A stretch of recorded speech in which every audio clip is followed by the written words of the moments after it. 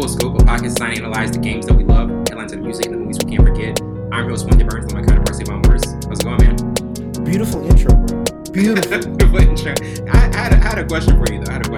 I've been hearing this the last few days about what's the cutoff point for saying Happy New Year's. To you, what is the cutoff point? Like, how long can you say Happy New Year's? Is it to the end of January, the third week? Like, after the first week, there's no. It's just a normal it's over. Year.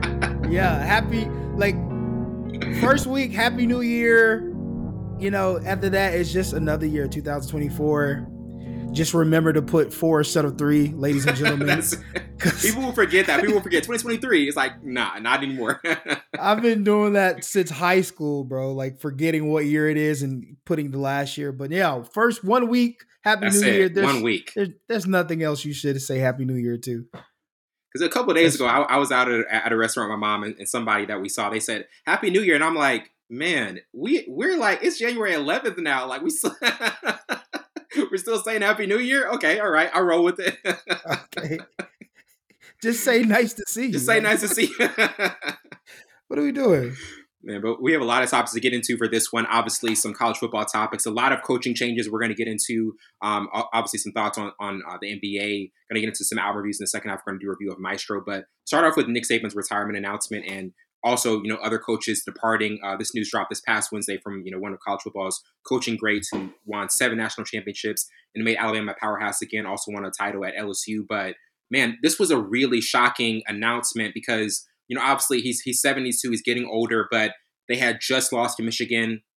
They were on the brink of another championship. And and I saw that interview he had with Reese Davis about him talking about the grind of the season really wearing on him wanting to take things slower for, in the later years of his life and career. What did you think about the announcement and also just the legacy that he left for college football in Alabama? Man, getting the notification from ESPN and just like realizing that a dynasty creating fella who's been in every facet of football is just said he was going to retire. And you can hate Alabama all you want. You can dislike Nick Saban, but what he's done for the state of the game, state of college football, and what he was able to build coming from the Miami Dolphins and going to this college team who had no identity before he got there. It's always used to be Bear Bryant this, Bear Bryant this. But what he was able to like implement and create in some short years and just go on a run and win so many championships. I think he has 7 national championships, 1 with LSU, 6 with Alabama, and the countless draft picks that come from Alabama, the development of players mentally, physically, emotionally it's so incredible what they was able to do at the University of Alabama because of Nick Saban and so many coaches that have come from the tutelage. Tutelage from Nick Saban. So every facet of the game he has touched. I think he's one of the greatest, if not the greatest, college football coach that ever graced the field, man. From draft pick standpoint, from coaches, from national championships, from development high school students into grown men and take them to the next level if they go to the NFL or not. But what he was able to do, man, his tenure at Alabama was amazing. And I always had respect for Nick Saban. And even meeting him one time, I was like, oh, I thought he was taller. You met Nick Saban? Yeah, well, he recruited Luchez. So it was, okay. Yeah, Luchez, we graduated together, we played on the same team. It was out of there or Florida. Nick Saban actually came to Pine Forest High School to recruit Luchez personally. Wow. And obviously we were in coach office and was able to I didn't take a picture. A lot of people took pictures, but he was just a nice guy, but he knew football a lot. And he's intimidating a little bit because he reminds me of my coach, but obviously had more status than Coach Jerry Pollard. But it was like those guys are intimidating because how much they love football, the knowledge they have of football, and just the amount of hours they put into preparation to get players ready. But now he was a great guy, but just what he's done for Alabama, man, there's no other coach that's going to even come close. I think he surpassed Bear Bryant. And I'm not an Alabama fan. I can say this. A lot of Alabama fans Yeah. won't say it, but I think from a standpoint of developing players and coaches, I think there's no other those better than Nick Saban. Not at all. Yeah, absolutely, man. He is that standard. He set that new standard in college football. Everybody has to follow it now. And I think a lot of times with these coaches, um, we're so used to seeing them year after year that we're like, we Yeah. don't think about the end. We never think about the No. end. You know what I mean? We No. just think about, okay, September rolls around, we're gonna see them again. They're gonna make another run for it. But Yeah. it's just like when a coach comes to that decision, obviously he said, I didn't want to just think about myself. I always like having a 5-year plan. And then he said, Right. when I'm making commitment to these recruits and these families, I always want them to have a 5-year window and just like knowing, hey, I'm gonna be here a long time. Do you think that was another thing that kind of came to his mind about, hey, I'm getting older, I don't want to keep making these long term commitments, and I can't really stay around? Yeah, that's exactly what he said in the interview. He did prior to him announcing his retirement. He Yeah, was just like that, and also he was like, I'm tired of not being honest. I can't keep saying I'm going to be around." And Reggie Bush, great football player, but sometimes he just talks out the side of his neck about that the NI deal and all these things got to Nick Saban. And he couldn't handle it, so he retired. That's asinine, to be completely honest with you, because it was still a top 5 yeah. college football team every single year, NIL or no NIL. They Mm. got some of the top recruits. So that was just asinine. But I do think the preparation it took, you could tell like he was drained this season. I don't think Yes, he had to develop players like this in a while, because obviously when you're a dynasty, players are want to come and play for you, and are willing to sit, and they already have this high amount of talent, and you don't have to really develop them as much as prior to you being a powerhouse. But right. you can tell that quarterback situation took them through the That took a lot out of him. defense, the mentality. Yeah, it took a lot out of them. So I agree. Like, I'm at this age, it's not a health thing, but it's just mentally, can I continue to do this over and over and over? He has nothing left to prove. We always like to say, what is there to prove for What can Nick you do? Saban? Yeah. Like, he's checked all facets of football. It's just yeah, it's just weird. But I do think him being able to be around and implement and develop these players each year at that age, I don't think he can do it anymore. And obviously, he said that himself.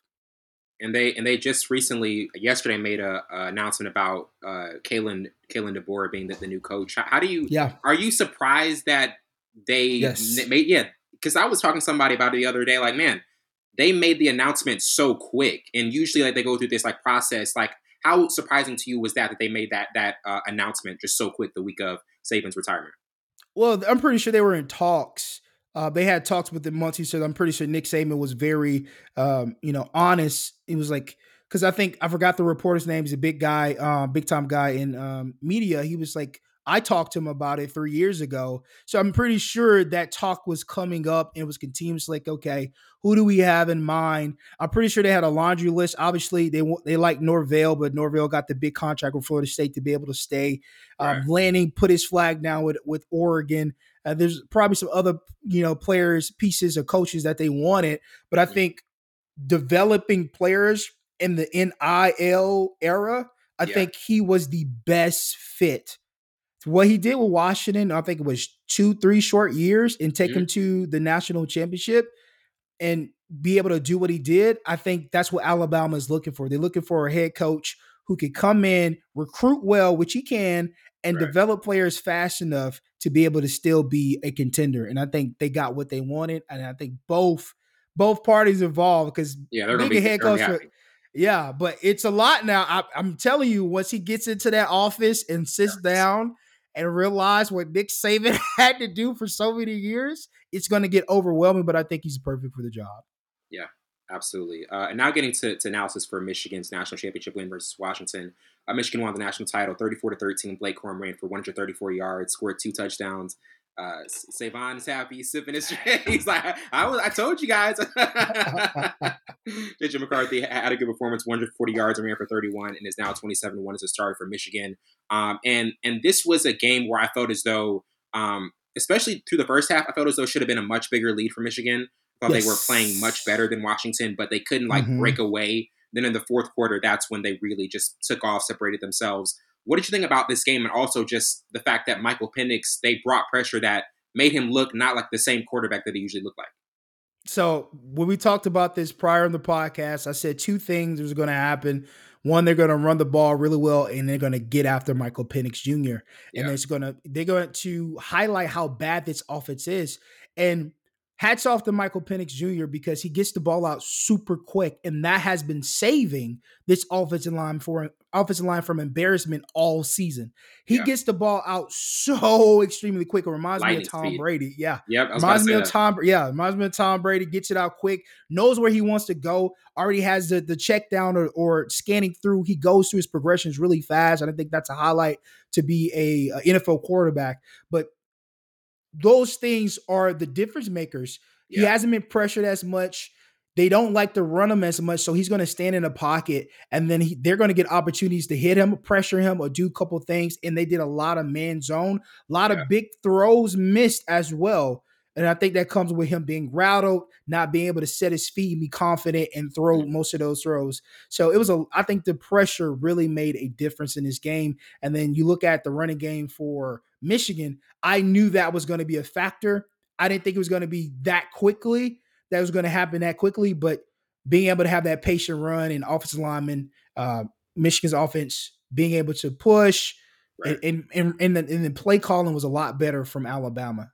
The run plays were better. The pass calling was better. And again, JJ didn't make many mistakes, but now I'm thinking JJ is not ready for the NFL. Yeah, this He's game, not ready for this the game showed me like this guy is He's not one not of ready those for the ones. NFL. He's not one of those ones. He's not an He's NFL gonna fit for quarterback. college football. It's good for college football, but for NFL, you can tell No. the guys, especially in these big games. Like I was not.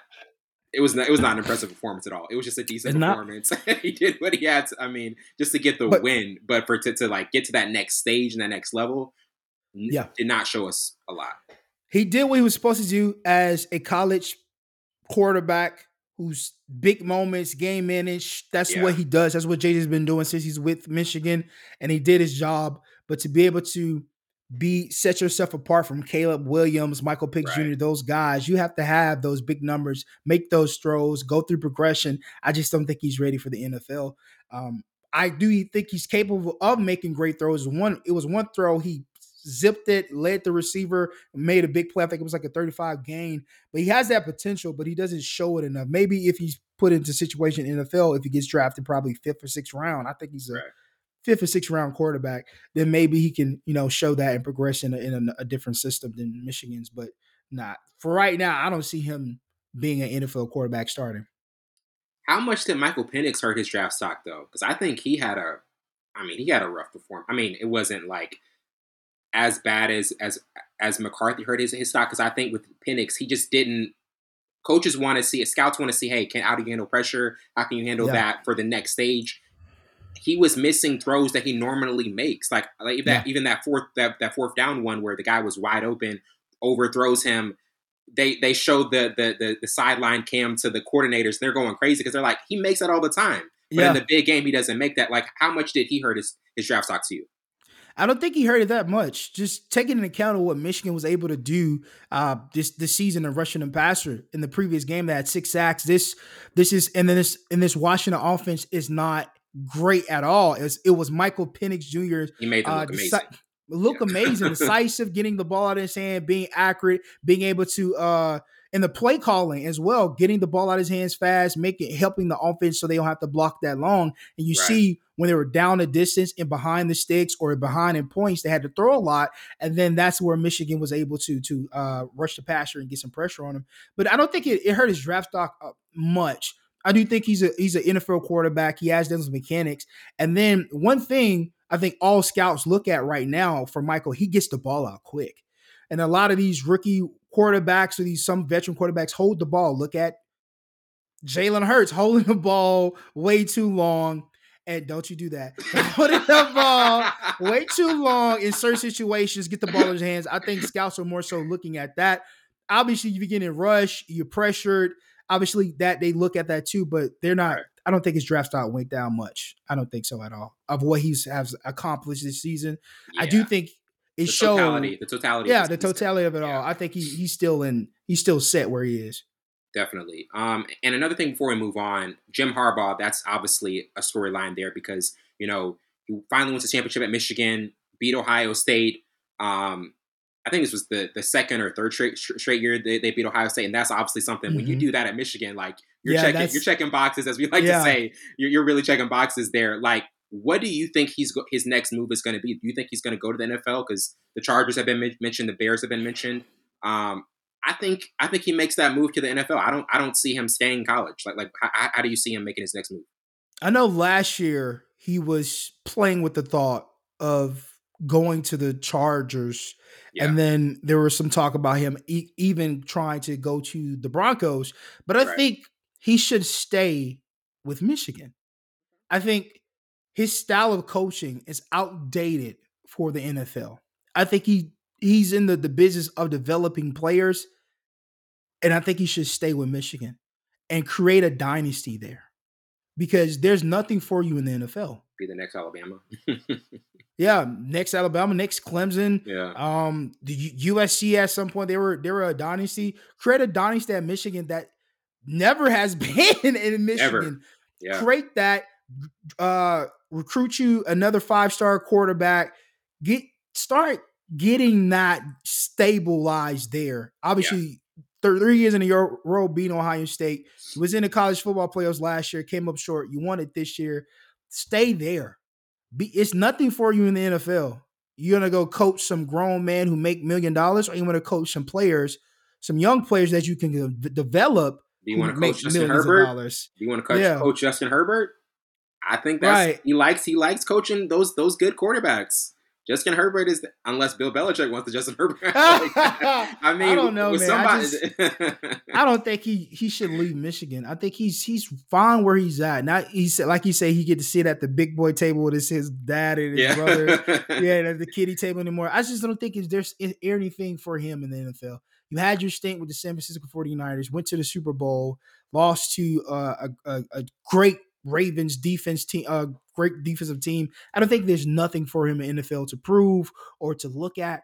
Start a dynasty. Do in the NIL era, that's incredible to do. Start a dynasty there and just make Michigan continue to be great and implement what you've been doing for the past 4 or 5 years. There's nothing for him in the NFL. You don't think he wants to just forget this whole sign stealing controversy and be like, "Hey, I'm done with college." He got a ring. He got a ring from it. All the adversity they faced this season, stealing signs, whatever, NIL, whatever the case, they still won the national championship. Yeah, at the end of the day, they got the job done. What is enticing you to go to the NFL? You're making the same amount of money. The players are making the same amount of money. You get to develop. Yeah, I don't see the eye candy for the NFL for my college football coach. I just won a national championship. Yeah, definitely. And now getting to the NFL with the Bills winning the AFC East and other Week 18 takeaways. Buffalo won 21-14 in Miami. Josh Allen threw for 359 yards, 2 touchdown passes. Also had 3 turnovers in Miami territory. But the Bills were 5-5 in mid-November and really faced long odds to get into the postseason. Then they just went on this run. And they're second in the AFC, won the AFC East. I mean, this really was, they beat the teams they had to beat, had a lot of big-time performances. How much did it surprise you that they were able to go on this run, win the AFC East, and also, what Miami didn't do to be able to get the home field? So, 1, Tyreek Hill was hurt. 2, Tua is not like that. And again, and I say this about Brock Purdy as well, I will keep saying it until it's continued revealed. Tua has a lot of weapons around him, and he's being gifted this amount of talent, and we're giving him accolades for doing what he's supposed to do with that many talented wide receivers and running backs and tight ends. And then once he doesn't utilize them correctly, it's shown what type of quarterback he is. Same thing with Brock Purdy. But anywho, oh gosh, can't wait till next week. Super Bowl run starting. Okay, you really think they're going to the Super Bowl? Well, it's crazy. But you have green on right now, though. So. Just saying. Contradiction. Should have worn my red. Should have worn red today. But we talked about this throughout the season. What the Bills need to do to turn this around, and it starts with Josh Allen. Yeah. How they were successful his rookie season, sophomore season, where he's extending plays, he's not playing hero ball, he's not forcing it, the running game is helping, and he's doing the bare minimum. When you try to make Josh Allen do more than he should, that's when you start losing, and then the defense is playing better on the back end. That's what they've been doing. Him extending plays when he first got in the league, they didn't think he was 6'5", 225, 230. Thought he was a pocket passer. Then he started highlight reels, hopping over people, extending plays, throwing on the run. That's where he's good at. That's when the offense starts moving. That 13 run he had, man. Yeah. He likes the contact, though. He likes the contact. And that's where he should be, instead of him being a complete pocket passer, trying to throw it down, try to force throws, try to throw people open. Trying to throw people open is okay, only at certain moments. Don't play hero ball, and that's what he hasn't been doing. He's been playing smart football. They're moving it. Running game is working with Cook, and then he's extending plays and they're helping the offensive line out. I think that's why they're there. They're starting to get back to the basics, like we talked about them doing it throughout the season, getting back to the basics, and you're going to win ball games. Now you just won the AFC East. Beautiful. Out of Miami, who was hot the entire season. And then now, I mean, they're still kind of hot. It's still kind of hot, 11-6, but stick to the base. Yeah. It's not going to be how they're playing today. It's cold, baby. It's cold. Man. But it said, "Baby, it's cold outside." Maybe it's cold outside. Yeah, that's the Kansas City vibes for tonight. I'm not playing in that. Excuse me, sir. I'll watch it on Peacock and enjoy it. I'll enjoy it. I'll enjoy it. That's too cold, man. And now getting into most intriguing wild card game. Obviously, Cleveland and Houston are already playing now, and we got the Kansas City Miami game tonight. Also, Rams-Lions is a really intriguing one because Matthew Stafford coming back to Detroit, Jared Goff playing his former team. I think that's going to be a really interesting game. Just those two storylines mashing. Yeah. Like, what do you think is going to be the most intriguing wildcard game? Obviously, your Packers are back in it, so I know you're going to be glued to the screen when they play. Oh, for sure. Tomorrow, at 4:30. No, I'm looking at Philly Buccaneers. Those Eagles. Fly, no. Eagles, fly. Nah, I would go Pack go, but AJ Brown is out. Deleted all his Twitter, took all his Philadelphia content. He doesn't believe they can beat the Buccaneers because he'll come back if they beat the Buccaneers. He's lost all hope. This offense has lost all hope. Defense still playing strong in certain moments. Philly has lost their thunder. But you know what? It's playoffs. They're going to come back. And I feel like this is so dramatic that he's just Listeners, you hear this? He's getting emotional. No, I'm not getting emotional. Philly is going to beat the Buccaneers. But I say this is my intriguing game because Buccaneers, for the last 4 games, have played lights out. Baker Mayfield drunk something. I don't know if it's his dip that he's been chewing on since week 10 that's giving him eagle powers, no pun intended. And they winning look juices. They're winning football games. Winning defense. Winning. Oh, that's the winning juice. Hope Brock Purdy has that winning juice. Brock, keep drinking the winning juice. We're going to Super Bowl. We're going to the Super Bowl. I never asked this. Who is your football team? Who is your NFL team? I don't think I ever asked this. Patriots.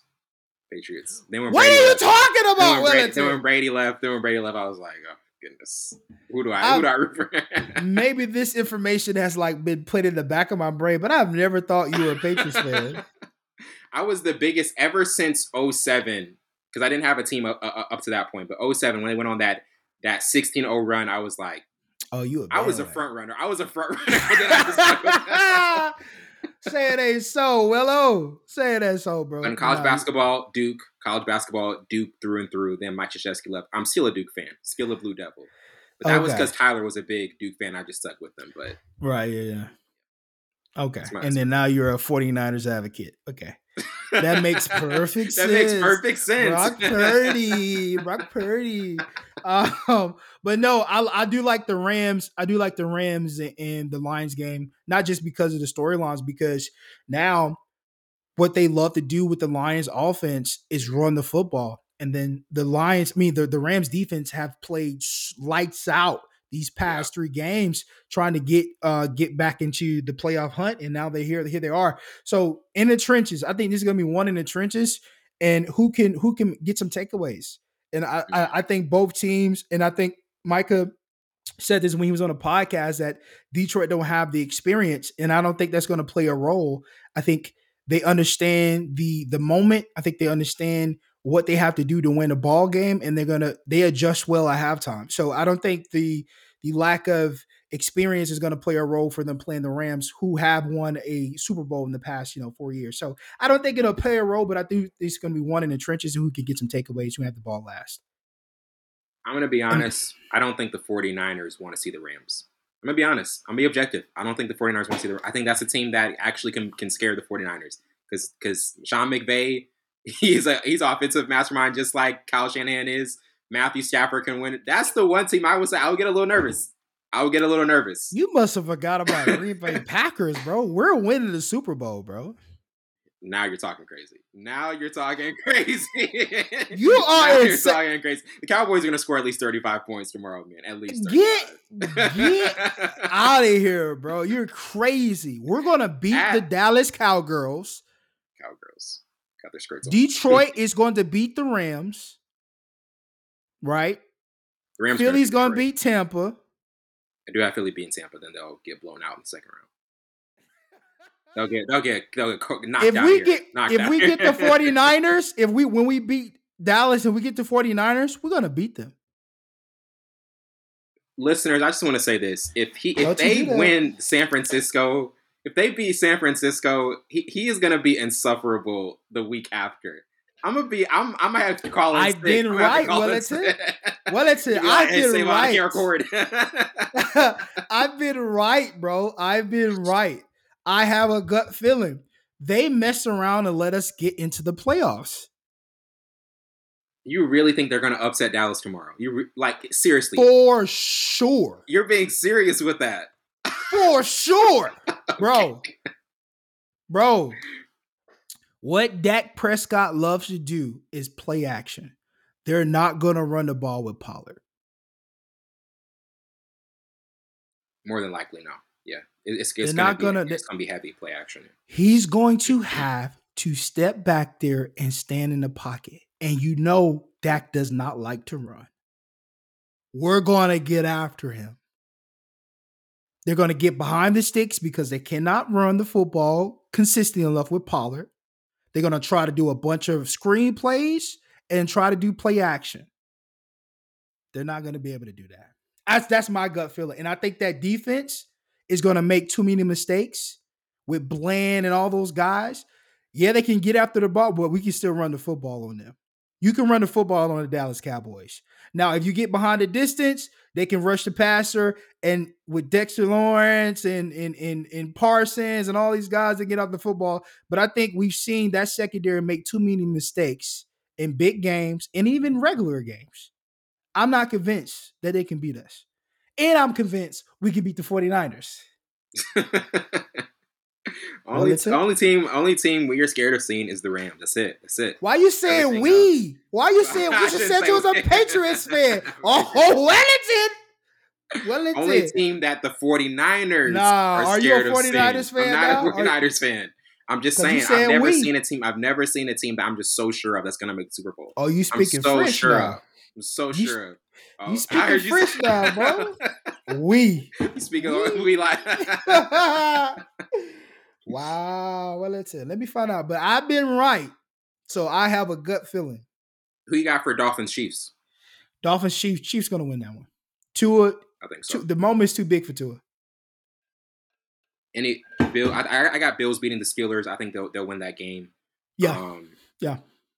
I think the quarterback play is going to hard steal it. I just had to think that. You try to roll that in? You say 35 what? 24. 35-24. What you got? Come on. It's going to be a 2017 type game. It's not going to be a high scoring game. They score a lot of points at home. But Wellington. this will be to be continued. We got a Cowboys fan. We got a Cowboys fan coming on for the next episode. So before we move on, we have the record against them of how many times we played. That is true. Them. That is true. We beat them all the time. Playoffs, regular season doesn't. No, Mr. A-Rod. So, I mean, he was our quarterback for 50 years. Yeah, Jordan Love is first year as a starter. He's in the playoffs. That's impressive, man. That's highly impressive. Definitely. A-Rod didn't do that. He did not. Yeah. Brett didn't do that. Did Westcom do that? Did Bart do it? I think Bart did, but that was a different time. That was like in the 30s. Yeah, that was a different era. I love how we're so dismissive of the 30s. Oh, the roaring 20s. That was Lombardi, though. Even though they were great. That was Lombardi, though. They were great, though. But definitely. Different style of play. And before we move on, obviously the news of Bill Belichick leaving New England has been a major headline. Pete Carroll exiting. What have been your other thoughts on the other coaching departures and, you know, the Mayo being the new New England coach and just kind of new changes that are happening with coaching inside the NFL? I love the Mayo hire just because he's familiar. Yeah. He understands what within the system. Being consistent with a Patriot should be and how you run an organization, because I think he played 8 seasons and all of them were with the Patriots, and now he was the inside linebacker coach for 4 or 5 years. So I love that pick. And I think he's going to try to bring that defense of presence back, because the Patriots defense used to be like the strength. They never had a top wide receiver. Kevin Falk was the running back. I mean, they never had besides Randy Moss, but Brown don't count. That was just later in his career, but they never had the big time wide receivers. Their defense, oh my God, Tyler already. Oh my goodness, Seymour. Their defense is always stacked. And I think hopefully he could bring back the glory days of the Patriots defense. But now I always thought Bill Belichick was immune to firing. The amount of success he was able to bring, doesn't matter if it was Tom Brady's doing or whatever. He was the head coach. He gets most of the glory of starting his dynasty, winning all those Super Bowls and going to those Super Bowls. Yeah. And I thought he was immune. I thought him and Robert Kraft was going to be, to the one of them died. I mean, that sounds terrible, but that's what I thought, bro. I thought he was, if any head coach was immune. Go that long. Honestly, it was Bill. With the success in the dynasty, yeah, for sure. They must have had some fiery meetings for them to Robert Kraft was like, okay, bro, I just don't think, Bill, you can do it without Tom, or I don't think you can do it anymore. So Kraft was always loyal to Tom. He was always loyal to Tom. And I think, and I really think he was, because I think Belichick was like, with that Garoppolo move, Belichick was saying, hey, let's move on from Tom quicker than we want to. But Tom, I think the last couple of years, Brady and Belichick were kind of at odds. I don't think they were the same chemistry. Oh, for sure. And obviously show him, moving on and then winning. That's unheard of for a quarterback to go to another team and then the next season you win a Super Bowl. I still to this day think that was one of Brady's most motivating years, because he really wanted to set a record straight. Hey, I want to show them I can win even without them. The first year too. And then from ESPN to NFL Network to podcasts across the nation, everybody said Tom Brady was done. He can't throw as hard as he used to. He's not accurate anymore. The same thing they did to Peyton Manning. And then the next year, Peyton Manning just went crazy and won the Super Bowl. So it's extremely funny the amount of things they say about these older quarterbacks. I mean, that's the lay of the land. That's the narrative you have to create, because, they're older. They can't do the same thing they used to. And then Tom Brady be able to go to the Tampa Bay Buccaneers out of all teams, who haven't been to the Super Bowl since, was it what? Like when John Gruden, Derek Brooks, shout out to Derek Brooks, all those guys. Mm-hmm. And Warren Sapp, man, shout out to Warren Sapp, one of the greatest defensive linemen ever to do it. And to be able to go to Tampa Bay Buccaneers out of all teams and lead them. Obviously, you have Mike Evans, but outside of that, they didn't have no big time weapons. Leonard Fournette was such an accomplishment. Such an accomplishment. But yeah, But And I just to thought be he able was to play it lame. and to be able to play the Super Bowl in Tampa Bay, like of all, it was everything is Yeah, worked that out. was just That was crazy. that was scripted, and it was COVID. Like it was like right before COVID. Yeah. Definitely. And now transitioning to NBA and the news of Ja Morant being out for the season. It was announced this past Monday night that Ja would undergo a season-ending surgery on his right shoulder. This is expected to be fully recovered for the start of the 2024-25 season. They were 6-3 when he got back in the lineup, and obviously this is such a you know tough news for the Grizzlies Yeah. because when you have a guy who really is the center of what they do, he showed his importance when he came back in, had the game winner against New Orleans, his first game back, everything he was doing for them. We were even talking about it the last episode. Can they go on a run with him to get into the postseason? Because like Yeah. they started off rough, but like they were winning a lot of games. They were getting back into that groove, and now it's he's done for the year. Man, what are your thoughts on this for Memphis, and also just how this pushes them back another season? One is bad for basketball. Yeah.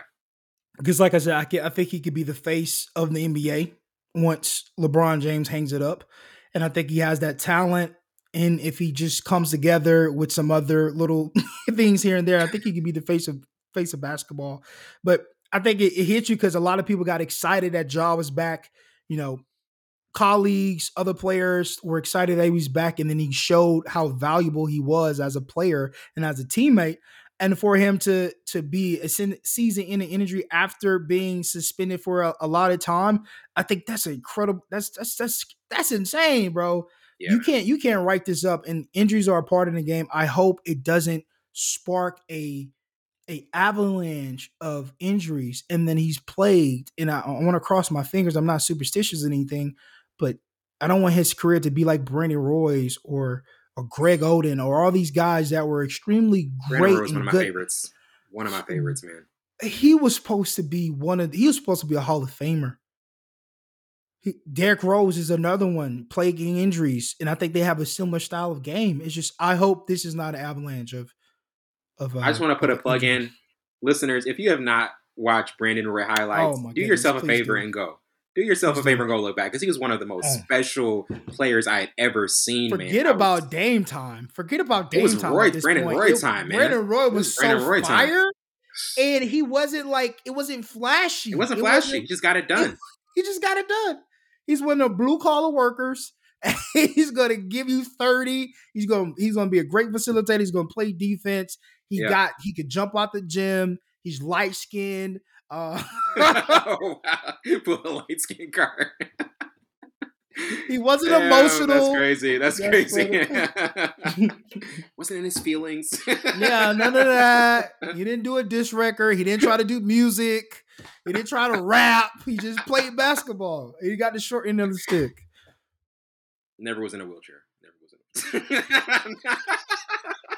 Somebody on the barbershop last night, and they were having a Drake argument. They're like, "Man, I can't respect Drake because he was in a wheelchair." He was an actor, bro. I mean, he was an actor, so I mean, whatever. That's funny. That is funny. Speaking of, we always get to Drake, bro. Yaz and Bay. Yes, let's talk about it. You saw it? I saw it. I was going to talk about it. I thought that was a perfect explanation. I don't think Drake is hip hop. Like, you know what hip hop is. These artists that we're going to talk about later are hip hop. That's the definition of hip hop. The remnants of hip hop. I think Drake is pop with a mixture. Hey, that was funny with that's a lot of skews. That was funny, bro. That's pretty good. A lot of skews. I want to say this though. I want to say this for context. Y'all seen, but he recently had an interview, and he said Drake's music is pop and is compatible with shopping at Target. But now I do want to say this. I understand what he's mentioning and what he's talking about, because look, Drake has a lot of audiences that like his music. There are some audiences that don't even know Drake raps. Probably they just know him as just like the hit guy, because they just know, they listen to the radio hits. You know what I mean? They don't really listen to the I'm talking like the really like casual listeners. Yeah, everybody, most everybody knows that he raps. But this is the thing though. The only issue I have with it, the OGs always mention him in this tone of like, they never credit the fact that he's one of the best rappers we've ever had. They always go straight to man, he makes this pop music. He's just like commercial. I'm like, Yeah. this guy just dropped an EP where he was rapping, but that never gets mentioned. That's the only issue I have with it. I know what he's coming from, Yeah. but it's just still a little off kilter to me. I don't think Mos was saying that he wasn't a good rapper, but to be categorized as hip hop, it's I think back in the day, most of those guys wasn't doing multiple genres at once and then Fair. stamping themselves, I'm a rapper or I'm a hip hop guy. So I think he was saying like he does great music, but he's not you can't stamp him hip hop. Because if you hear hip hop, you wouldn't say, if you go listen to Drake's catalog, you wouldn't say that's hip hop. I think that's what he was trying to portray. Because I do think most of the old heads do give Drake his flowers. Like Drake does a lot of stuff. He's versatile. But to say that he's hip hop, I think he's more pop. His genre is more pop than hip hop. He goes pop first and then hip hop. So do you think in terms of his legacy, do you think Drake will be remembered more so as one of the greatest artists ever, or yes? Yeah, just don't the even greatest finish artist. that. Yeah, greatest artist, not rapper, because he does so much. Yeah, because you can't just like pinpoint one thing that Drake does. Like he's not, I want to say everywhere. He's so versatile that he could do most of his albums have so much on it. You can't say that's a hip hop album. You because obviously For All the Dogs was really like when you add the Scary Hours part to it, that is a whole mix of so many different sounds. Yes. Like that's really what he does. Like when More Life, we're talking about More Life, that was a playlist. For All the Dogs was an album. I think a lot of times he's getting to the point where he's like, man, I got so many audiences to cater to. Yes. I am going to show you I can rap, but I'm also going to show you got the R&B tracks. I got the hype tracks. I got even like the Rich Baby. That track is great because straight for a certain, you know what I mean. But people love that song because they know what audience it fits for. So I think that's the genius of Drake. He knows what audiences to cater to. Because I don't know a lot of artists, a lot of rappers who've had to cater to this many audiences. I don't really know that he's in a exclusive list when it comes to that. For sure, and that's why he's not. That's why he didn't consider him as hip hop. I don't think he's taking away from what he does. I think it was more so like. But so you don't think it was a shot? You don't think it was a shot? No. Because the laughing, I don't think he was just like, man, I don't want to. I don't think it was like as blatant as DMX. DMX really didn't. He liked him he didn't like him for personal reasons because he was trying to do stuff with Aaliyah's music and catalog or whatever. And I think that's why he took it more personal. I think with Mos Def, I think it was more him saying you can't categorize him just hip hop because most of hip hop guys are only categorized by hip hop. Their genre is hip hop. So when Drake does so many things, you can't say, "Oh yeah, he a hip hop guy. He a rapper. He an MC." No, that boy sing. That boy do dance hall. That boy do pop. That boy do whatever. Dance he does album. He does so many things. So you just can't categorize him as hip hop. But I didn't think it was a shot though, because You know what? I will say this, man. Mos Def, I think he had that look of like, man, I know this clip is about to go so viral. I don't even want to smoke. Like, why are you asking me this question? Man. But it was a perfect. I love Mos. Yeah, Mos is so dope. But it was a perfect analogy to how he said it. And then when they said that's a lot of you will hear Drake's music in Target. You will hear Drake's music in Target. You're not going to hear hip hop in there. You're not going to hear Kendrick in Target. You're not going to hear those type of Father artists. Time.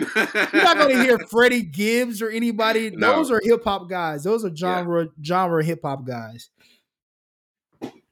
Definitely. And now getting to the Bucks' recent struggles and kind of, ways for them to get back on track. They did have the major blowout win versus Boston, but before then there were kind of concerns about they're struggling, losing to Utah. They had lost 4 of their last 5. And their perimeter defense have been extremely vulnerable this season. They're ranked in the bottom 10 of points allowed in defensive rating. We know Milwaukee can put up points, and we know what Dame and Giannis can do. How concerning is it to you that they're kind of having these defensive struggles early? Because I did see inside the NBA crew Shaq say, I like the fact that they're having these struggles now, being second in the East, but compared to March and April, this happening to them would be even more of a concern. What have kind of been your initial thoughts on the Bucks? I don't think Lillard knows his place or his role. I think he's just trying to figure out, and a lot of people saying, yo, they're 38 game, 40, 39, 40 games in. How do you Right. not know where your place and your role is Takes on time. the team? It definitely takes time. 82 game season. And sometimes it takes to right after the All-Star break for players or something to start kicking in and start going for that run. But I think with Damian, the last game they had against Taylor, I think he had 21 points, 27 minutes. I think it was he shot 3 from 8. If he's going to be the 3-point guy, he has to be more consistent at shooting the 3-point. Because we know Chris Middleton, he was a 3-point guy. And he hit that shot so consistently. That's practically how they were so good, because Giannis didn't develop his game at that time to be able to shoot threes or whatever. So whatever role they give him, he has to be consistent at it. If he's just a normal point guard now and just facilitates, well, get 15 to 16 assists. If he's a 3-point guy, you got to knock down your threes. 3 from 8, I don't think that's good for Dame. I think at least if you're going to shoot that many, you at least got to make 6 or 5 of those. Be over 500. So, and then I think the only highlight point I got from the not Buccaneers, look at there, the Milwaukee Bucks, is Bobby Portis. Bobby coming off the bench, bro. He 28 points 3 games ago coming off the bench. Bug eye Bobby Portis, bro. How is that the highlight of this team? Man. Him getting buckets. He gets the most buckets off the bench than anybody else. He gets to it, man. So I'm still not understanding what role they want Dame to play. And I think they have to figure that out. And I think once they figure it out, they'll be fine. You look at the Clippers. They're starting to figure out roles now. And they're starting to play for each other. And they're starting to assist more. They're starting to give up and move the ball a bit more. I think once the Bucks be able to solidify a couple of things, I think they'll be fine. Second in the East, happen now. You want everything to happen before the break. This is good for now. This is good right now, January. Now, when they come off the All-Star break, y'all better be humming. Yeah, you got to get to it. That's go time. Before we move on, man, Draymond Green is back. He's about to retire. Had one of the most. Yeah. He said it. Go ahead. I want to say this. That podcast episode, man, so much drama behind it. So I was about to retire. I was in the backyard. Smoke. Me and Steve Kerr were just in tears. I was in the man cave. My daughter FaceTimed me. She said, "Daddy, where are you?" I was like, this guy is trying to just drum up all the drama he can. And I'm like, Draymond, we understand. He said something about like, in my 12-game break, I was a cause of change or something. I was like, that goes to Rosetta. that goes to his. I mean, come on, man. You blatantly put somebody like, bro, like that's MLK. That's Malcolm X. That is not you, man. Those were the guys causing. You can't put yourself in the civil rights clause, man. Like, there's, to me, we're getting to a point with Draymond where it's just like, hey, like, do you actually realize what you're doing? We know what you're doing, but are you going to just take accountability for, hey, I'm not going to do that anymore. I'm just going to be a mature player. I'm getting to that OG status in the league now. You know what I mean? Of being in the league for so many years. Mm-hmm. What are your thoughts on Draymond being back? And also the Warriors, loss after loss, they're struggling. And Steph said, hey, we got to make a change. If we stay this way, it's just going to be insanity. And we're not going to get to where we want to be. They should wrap this season up. But before we even get to that, Draymond, retire. Because the things that you once did for the Warriors, you're not doing anymore. You're more of a distraction than anything. Yeah. You're more of a distraction. The things you're knocking down threes, facilitating, being a defensive presence, is non-existent. It was non-existent last year. It was non-existent when y'all won the NBA Finals. Steph Curry was killing it. Andrew Wiggins was killing it. Like you were in single digits even when you guys won that last championship. Yeah. Retire. You got everything you wanted. I feel like you want to be a media guy more than a basketball player. It's time for him to go to media. Yeah. Because one, you don't take accountability of your actions and what you're doing. Did you even say sorry to the dude? That's the thing. Yeah. Did you even like apologize to him? Show some type of remorse. Nothing. So all the things that we once gave you credit for, you're not doing anymore. And we expect what he said to Paul Pierce, oh, you chasing that they don't love you like that. That Tory, yeah, they don't love you like that. Draymond. It's coming. Oh, how the tables have turned, bro. If you were retired, nobody would care. Bro, I want you to stamp this when you put the TikTok and stuff. It's like Drake said his stories about my brother. You're not Kobe Bryant to us. Bro, if you were to retire, nobody would care. Nobody would care. We're tired of your antics. We're tired of you not contributing. You're just running around at this point. You got OG status? Yeah.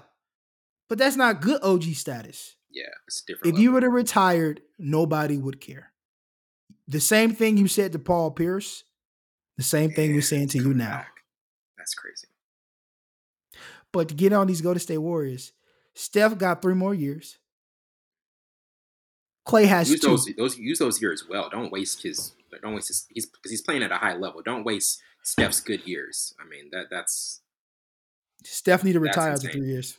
Yeah, Steph, Clay, Andrew Wiggins. You should have stayed in Toronto. We definitely don't want Steph. At least for me, I don't want Steph to hurt that top 10 all-time status. I want that to be secure. Because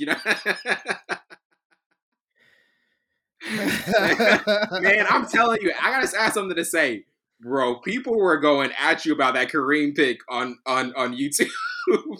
They were saying, what is this guy saying? Kareem is not number 10 for that all-time top 10 list. Yeah, people were defending. Kareem was not top 10. No, they were saying Kareem should have been much higher. They were saying Kareem has to be much higher than 10. Oh, no. Yeah, they were saying Kareem has to be much higher than 10. I saw so many Kareem defense comments. I was like, sheesh, man. That's Kareem what we want. Wellington. Oh, no, I know that. But I was like, Kareem is one of those guys. I was like, listeners, Kareem, thank you. Thank you for agreeing with me and Micah. Kareem is that guy, man. Kareem is that guy. I'm not taking anything from a Kareem, but this is the beauty of it. It's my opinion. This is your response. I'm gonna step back. Savon's corner. Step back. This is my opinion. Kareem is number 10. I didn't see that fool play. Did you see Wilt play? Did you see Wilt play? You had Wilt at 3. I saw highlight. Okay. I had Wilt at 3. Yes, you. I did not have Wilt at 3. Go back and look at the clip. I read a bunch of stuff about Wilt. Before it was Shaq, it was Wilt. I was a huge Wilt fan because I used to read all the books and stuff, and obviously we can watch his highlights now. But I think what he was able to do is just, and then he was more than just basketball. And I know we're just talking about basketball, but to be in the top, anywho, I don't care. Kareem Al-Jabbar is number 10. If you want to get your own podcast or talk about who in your top 10, you do so. Kareem is number 10. Savon's corner is doubling down. The headquarters of Savon's corner were attacked, but they are still standing up. The Savon corner is matter of fact, anybody in that comment section, whoever you are, you should comment that you want to be on the podcast, and we will bring you on the podcast. Yeah, bring it on. We'll talk about it. Yeah, I love it. We have no problem bringing on people. We have no problem. No, and you convinced me why Kareem Abdul-Jabbar should be further up in the top 10. Open invitation. Bring it on, baby. Absolutely. Yeah. Savon's corner is booming in 2024. It's booming. This is ready. Not self-proclaimed. This is Wellington's doing with the Savon's corner. And now getting to our first album review with McKinley Dixon's beloved Paradise Jazz. In his latest 4th album, This project possesses a renewed sense of urgency and aimed for shorter, captured songs. There's live instrumentation in many of the songs and a high level of focus on the subject matter. And this was a different type of album. This is one where I think the live instrumentation. I like the. Are you good? Sorry, I pressed the wrong screen and my stuff went away. Man, I was scared. I was like, sorry. I'm so sorry. I'm so sorry. But the live instrumentation was so dope to me. I like the fact that he took a risk. A lot of times in 2023, I feel like albums were just played it safe. This felt like the same thing. To me, this was it was a good attempt to try something different. Instrumentation live with rapping, I think was a good fit for him. How did you kind of feel about this album overall, and just the difference in it? I do think it was a risk. I do think it was different. Yeah. And I think, like you just said, music is so saturated. How do you stand out? Right. How do you be different from every other artist? And I think if this is his sound, then excuse me, kudos. But I thought it was so chaotic to where I couldn't grasp the concept of everything. So it was called Beloved Paradise Jazz. And I get the jazz part because it had a lot of jazz implementation in there. But I just thought it was so, like, the song I liked the most, and I don't know why, it was Run, Run, Run. Because it was more so not as chaotic as everything else. I thought it was, I just couldn't you couldn't really grab onto one thing. It was like more so like, oh, there's so many things coming at me. Yeah, it's similar to Yeba when I said, like, I don't know how to categorize when do you listen to her, like what type of emotions and moment you want to play her. Like, this is a type of same realm, because with this music, when do you play this? When do you like grasp and like, oh yeah, I think this will be really dope here, or like I'm just confused.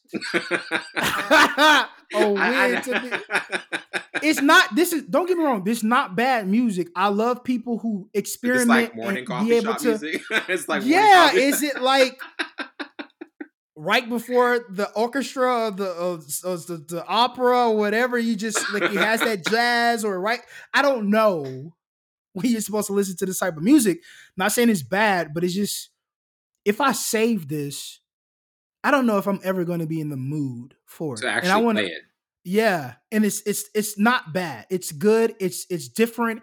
Is what we need in music, because everything is starting to become necessary. Redundant. I think it's kind of necessary music today. So now I'm trying to go and try to talk about it outside of the production, all this stuff. Like, okay, I like this. When am I supposed to play this? Right. Because it doesn't inflict emotion. That's a good point. Because I think the direction was all over the place, but I was more so focused on, hey man, like this he's taking a risk. He's not playing it safe. He's not sounding like everybody else. So many artists sound like a carbon copy nowadays. Yes. But you're gonna have listeners like yourself or be like, hey, can I just get one thing and like at least one sonic sound where this is your identity? Because we really don't know what his identity is. We kind of know that he likes a bunch of different things, but he can't stick with one thing. So I think that probably is this may be what he just does for his career, like this, like what he's comfortable with, but it may kind of hurt newer listeners kind of like from coming in and being like, hey, I want to try out this type of music. Yeah. Like K Tronada? Yeah, K Tronada. Yeah. I know when to listen to his music. When I'm feeling like I got a lot of energy after I drink like an energy drink, or like it's a good, like it's like that good you vibes. Yeah, like you want to get pumped. You want something like this. That K Tronada and her song. That K Tronada and her song is so good, man. Like on a summer day in spring or something. It's just like, oh yeah, Windows. Him and Amine. Yeah. I still listen to that. Yeah, I still listen to that album, and I know exactly when I want to hear it. And I'm not saying it was not more so him doing multiple things. It's like I like it, but I don't think it's gonna get in rotation, because it doesn't inflict that emotion of like I know K Tronada, Amine. All right, when I'm hyped, when I want to hear something, when I'm in low, I used to Janae Summer. Like when I want to like, vibe out, but listen to some like airy stuff, I put on Party or whoever. Like, but this one, like even jazz, when I want to listen to jazz music, I just put straight jazz on it. Like Boney James. There's a couple of I have this playlist, a bunch of jazz music. Like I'm in the mood just to hear classical music, I'll put classical music on. But for this one, I don't know how to pinpoint what time, what emotion, when I want to listen to it to be able to say, hey, this is something you can listen to all the time. Definitely. Yeah. And I'll get into our next review with the D2X's Hotel 1105. In the rapper, Chicago rapper's second album, he addressed his life crisis anxieties while still having ambition. He said in interviews before the album dropped that for this project he studied 70s classics by Marvin Gaye, Stevie Wonder, Nina Simone to emulate an all killer, no filler approach. He didn't really want to add any filler tracks for this album. And I think, man, like I love his approach to this album, man. I love the soul samples. I love the hungry. He sounds super hungry. Sounds like he really wants it. I follow him on Instagram, and I see a lot of his stuff about he's going to be dropping more music, dropping more visuals to his music. So I would like to see like what his next move is. But to you overall, what stands out to you the most in this project and what he brought together? It's hip hop. 2 concise 10 songs. The song I analyzed the most was from Hotel 1105 with Love. There was a pitch of slowness that I've never heard from any other rapper. And it's not like Chop and Screw. And I think he just created a whole nother, I don't want to say timestamp, but just like cadence of slowness. And I really enjoyed that because I thought he was going to get redundant throughout the music. Yeah, I was concerned about that. Yeah. But he didn't. He switched it up. He changed it up. And then when that hit, I was like, I've never heard a rapper like, it was more so like him talking, but it wasn't talking. It was like a pitch right before it or a tone right before that West Calm of talking like we are now. Yeah. But it was so engulfed into the beat. I thought that was really creative, and I low key want to try it. Like, that's a dope example, right? It's a dope example because as an artist, like when I hear music and I'm like, "Yo, that's really dope," and it makes me, I'm competitive, so it makes me want to see if I can do it or I can get something similar to it. And that song really, I think that's my favorite song on the album. And it wasn't like he was like spinning crazy bars. It was just like he did something different within hip hop. Like I thought it was really dope. I think he has a lot of potential, and I love his cover art. It was really dope. So dope. 10 songs, yeah, man. You just put me on somebody new. Once again, give Wellington his flowers. It's funny because I follow him on Instagram, and I had listened to the project, but I had listened to it in a while because a couple months ago I just got this random notification that hey, D2X followed you. I was like, why is he following me? And so I was he followed you? Yeah, he follows me on Instagram. He just randomly followed me. So I was like, has he been listening to the podcast or something? But I revisited the album. And I was like, man, like this. I had to get this album another spin because I listened to it around when it first came out.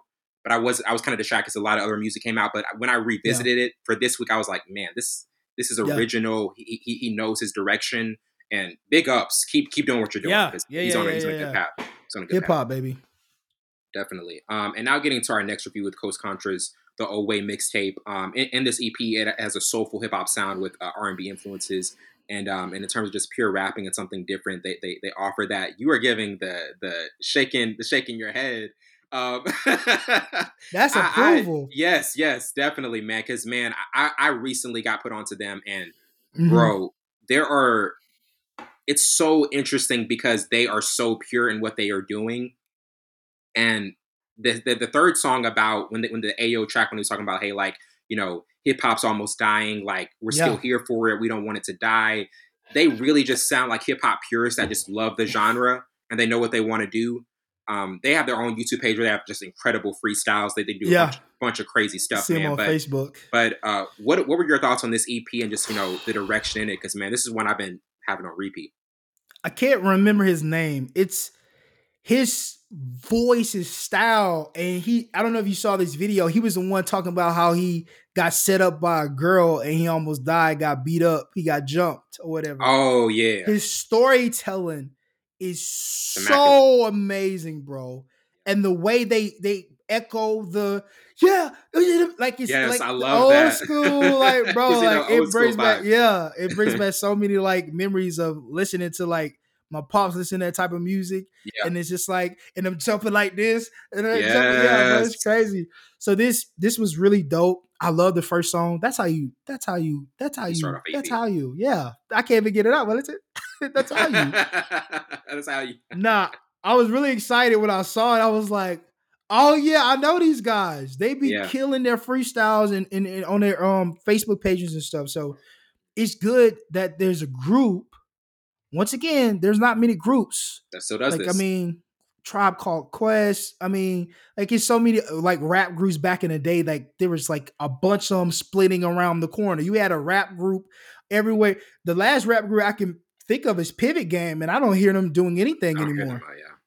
Yeah, so it's good that these guys are coming and getting on the scene and creating like real hip hop and then having bars. And I think it's beautiful. Like 5 songs, nice EP. Obviously, it got saved, and then it was they covered. I forgot what song that was. Wait, yes, I think this is Tribe Called Quest song. Yes. Q-Tip. Because I'm a huge Q-Tip fan. That boy, it's just like the vernacular. His voice is so crazy. And I thought that was really dope. Like if you really gonna do it, if you really gonna use that Go type of all in. beat, and they did. They did not disappoint. And I think every song hit. And now I want to hear like a full project. How do you think a full project would sound for them? Ooh, it's gonna have to be Some interludes. conceptual. Gonna have some interludes in it. I think they would definitely add interludes. And then the concept has to be on steroids because it's hip hop. I think it would be dope. No more than 12 songs. Right. For that type of album. And then I want to see them at least do not one commercial song, but just like an up tempo song that was with a nice hook. Mm-hmm. Simple. Yeah, just something simple. Because I mean, you don't have to go crazy with it, but just something simple. I think it'd be dope though. You think they studied? You think out of all the groups, hip hop groups, the Tribe Called Quest is probably the one that they studied the most? Had to. Yeah. Had to. Because I think out of all the groups, I think they were one of the most prominent. Right. To me, anyways. There's a bunch of rap groups, man. So many, man. But I think when lyrical and bar heavy, I think there's bar none. I mean, obviously you got Method Man and Redman, but they're a group, but they wasn't a group. They really weren't a group. They used their name as the group. Like it wasn't like an actual group.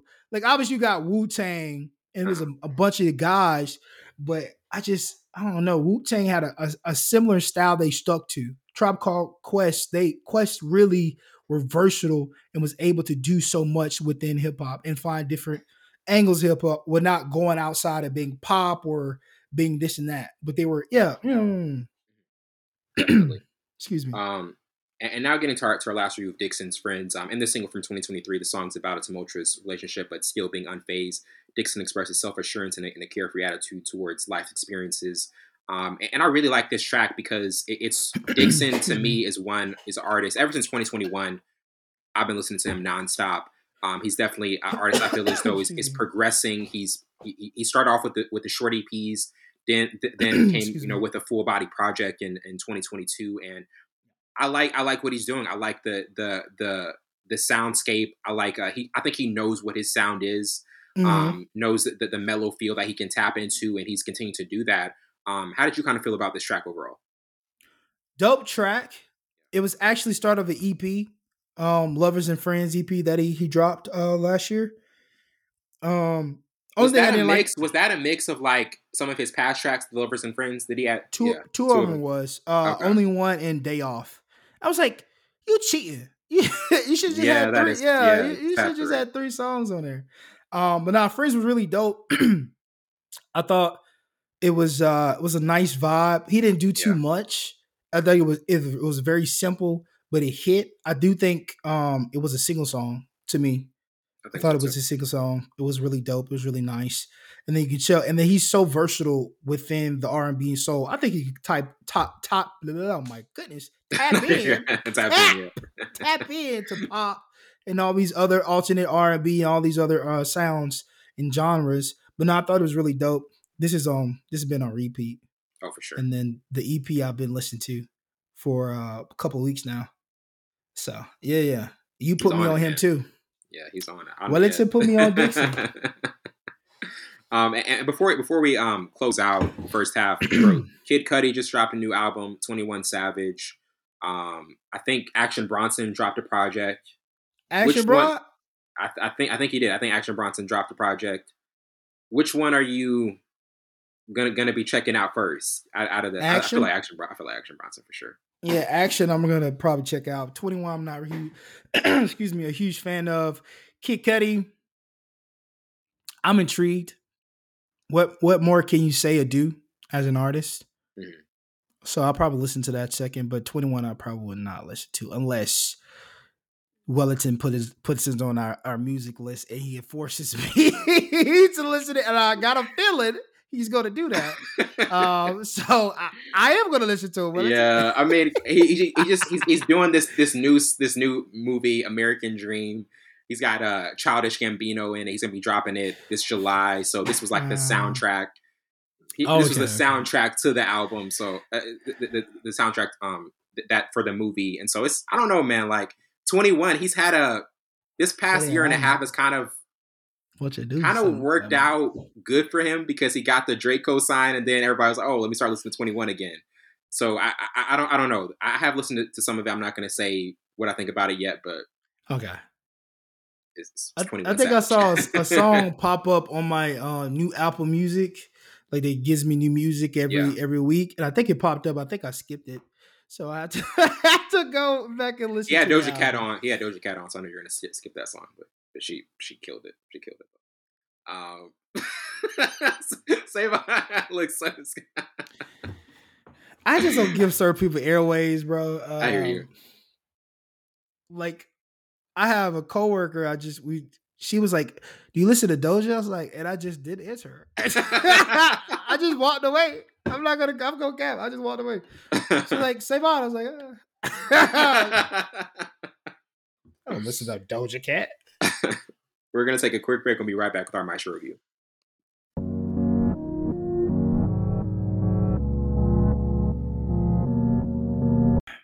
Welcome back to the show, and now we're getting to our Maestro review. This is a 2023 biographical romantic drama film that focuses on the relationship between the American composer Leonard Bernstein and his wife, Felicia Montelegre. Directed by Bradley Cooper from a screenplay he wrote with Josh Singer. Also produced by Martin Scorsese, starring Bradley Cooper, Carey Mulligan, Matt Bomer, Maya Hawke, and Sarah Silverman. It had brought in 458,000 to the box office, had a 79% rating on Rotten Tomatoes, as we mentioned earlier. This was a film where, like you said, even before we were recording, the composer element, sometimes people don't want to see that type of film. They're like, okay, is this going to be just a boring movie? I think Bradley Cooper had a really great performance in it because he kind of embodied what Leonard Bernstein was. To you, what were your initial thoughts on this movie and kind of the direction it took? Because it could have went into like the performance element of like what he did as a performer, but it kind of went more into like his personal story and some of the demons that he had with him. Right. Well, I'm glad this wasn't a biopic. And I've seen a bunch of interviews his kids talking about the film and Bradley Cooper talking about the film and what he had to do to bring this to life. But initial thought, I thought it was a beautiful love story. And I never knew who this guy was. Obviously, I'm not. I like The classical composer music, guy. but I don't know who this conductor, composer guy, who he is, who's one of Fair the enough. greatest American good conductors. So I didn't know who he was going in. I only watched it, and I watched it prior to you putting it on the list because of on TikTok I saw Bradley Cooper's interview, and I like Bradley Cooper as a actor, and I do think he has that range. I've seen him in countless movies where he showed that he's such a great actor, and I was intrigued on how he would depict this guy. And I saw original videos, and I mean spot on. The movements, the energy, the sheer love of music. He captivated everything in this movie, and I thought it was an excellent love story. And then Carey Mulligan, man, what a great actress as well. Well, they don't go by actress now; it's actors too. She's a great She's actor. phenomenal. She's She was phenomenal. phenomenal. Her role, like, she had me convinced, bro. Like, she's like this in real life. It had to be, because she was Some cutthroat. people, yeah, some people. You're like, you're playing this too well. You're playing this too well for it to not actually be you in real life. Exactly, bro. Like, hey, it's still certain people roles they played in movies. Like, bro, I really don't like you for real, for real. I don't. Like, Precious, Monique, boy, she played that role too Too well, too good, well. too well. I don't know, but nah, yeah, this was first initial thought. I was like, beautiful. You know, I love that black and white. I like Um, that. I like that element. I Yeah, love the that black and white element. films. I love they use that, and then obviously they use color, but I love how the element of how to tell the story within black and white. And man, he looked just like them. Obviously, you see Bradley Cooper oozing out Hmm. under, Yeah. and because he has like a distinguished face. But yeah, I really enjoyed this. Really gave me a new perspective on uh, conductors. And I asked this question from a musical standpoint, and a bunch of people that were in bands and in orchestras or whatever. It's like, I never understood the point of a conductor. And then somebody broke it down to me where they're vital. One, knowing what the tempo is, keeping you in line because you get so into the music and you have to look up to make sure like everybody's on the same page. You're not outplaying somebody or you're too low. You need to come up a little bit. So when they broke it down to me, I was like, oh yeah, they're definitely did. It's so vital, man. It's Yeah. so vital. Even like growing up, I was in choirs, and Yeah. even in college, I was in one, and I like know just the tempo you're having to be at. They control that. Mhm. It may look like they're just up there and just Yeah. kind of wait, but they actually are really controlling so much because Yeah. it's the direction, and like those singers, they need somebody to guide them through it. You know what I mean? Right. And they do that perfectly. I understood on the choir because I was in the choir too, and all like and I understood it because one, you need that guidance, but like for music, I'm like, For music, yeah, y'all have the sheet music in front of you. right. You have the ear for music, and then that's how they broke it down to me why they're what they do and what's this. It's a tempo. This is 1, 2, 3. Is it 1, 2, 3? I forgot. Yeah, Music but experts who are listening, don't cook us for this. Don't cook us for this. Hey, we are just watching them. We're just reviewing a movie. That's it. I know people are gonna be like, oh, "What are they talking about? They don't know about music." we don't. We don't. We really don't. Not that type of music, Not anyways. that. Not that type of Yeah. music. And now getting to our first topic from 1 to 4 stars, what would you give it? I've been going back and forth with this one. I've been going back and forth a lot. I was hoping you I went got it. first. I got it at 3. I got it at 3. I think it was a really it was a dramatic and physical performance from Bradley Cooper. Yeah. I think it it highlighted who he was, the Mhm. person.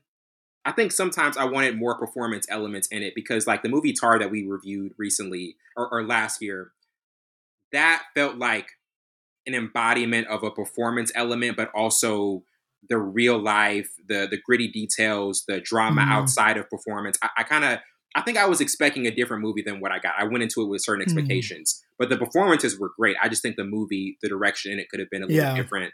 To you, from 1 to 4 stars, what would be your rating? Definitely 3. I was in between 2.5 and 3. And I give it a 3 just because of Bradley Cooper's performance and Carey Mulligan's performance in the depiction of that love story and the individual personalities of both characters. And I think they depicted that well. And I mean, it was shot okay. I don't have anything against the shot. It was just more so of I think it was too much of the love story. And if That's he's what I think. That's what I think it. I think it was. I now really think I was really trying to nitpick. What is it that's just not doing it for me and connecting the way I was? Because I went into it with high expectations, but it just something yeah. in it was like it's kind of dragging the movie down. And it's making it less of a performance film than I thought it was going to be.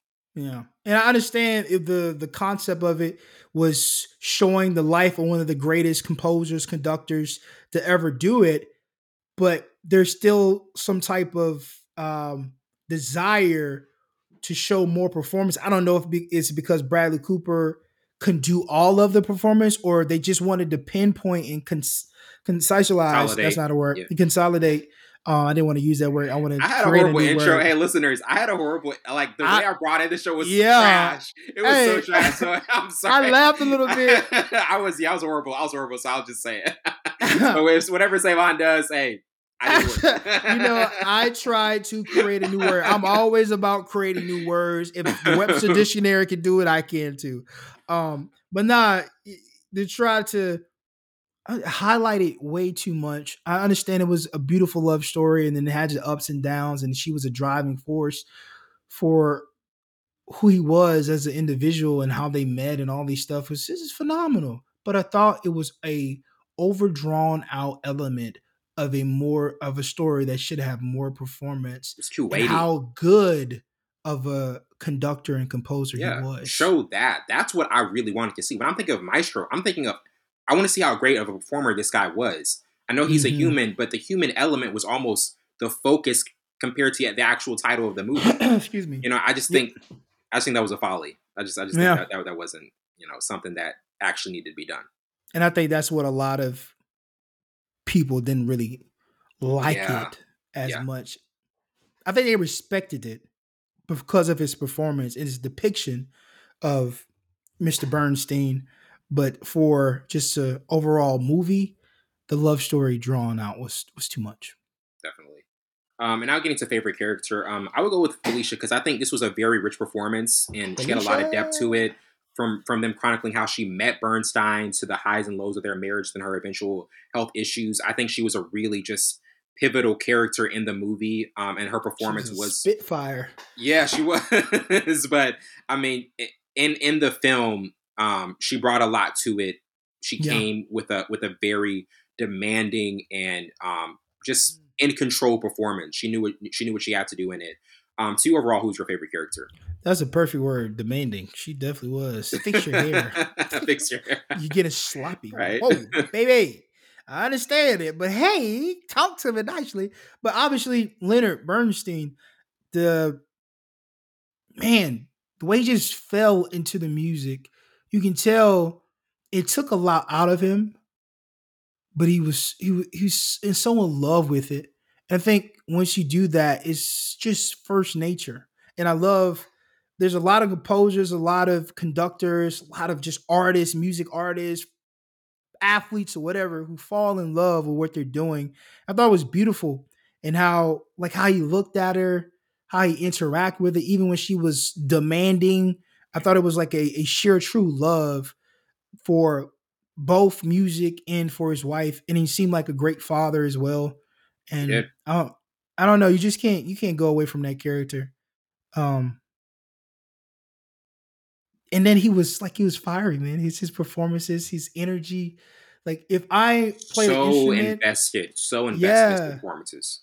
If I played an instrument, I would love for him to be my composer slash conductor. And just to know that, because if you see one of the performances in there, it was a lady. She was like in the violin, she was like she was going crazy Yes. because he matched the energy. And I feel like he was one of those conductors, and I really just spazzed. Literally, go look at that scene again. It was a close up of the violin section, Yo, she and was going in. lady was She was going going in. crazy. Head was like she was possessed. Um, but I just got a feeling like that's what type of conductor he was. He wanted you to match the energy. He wanted you to feel it. He wanted you to be in tune with it. So I think his character was really dope.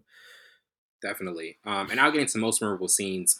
I had the Eli Cathedral Thanksgiving Day tirade. Bernstein meets Felicia. Bernstein and Felicia's Yeah. interview, the conducting scenes, Felicia's doctor visit, and the news of her having cancer. Then Bernstein's family together, one more singing at home Yeah. before her death. I That think was a that good was one. such a really pivotal movie because he really did love his family. He had Yes, he did. a lot of issues, but he really did love his family. He wanted them together. So you kind of, what were some of the memorable scenes for you in this one?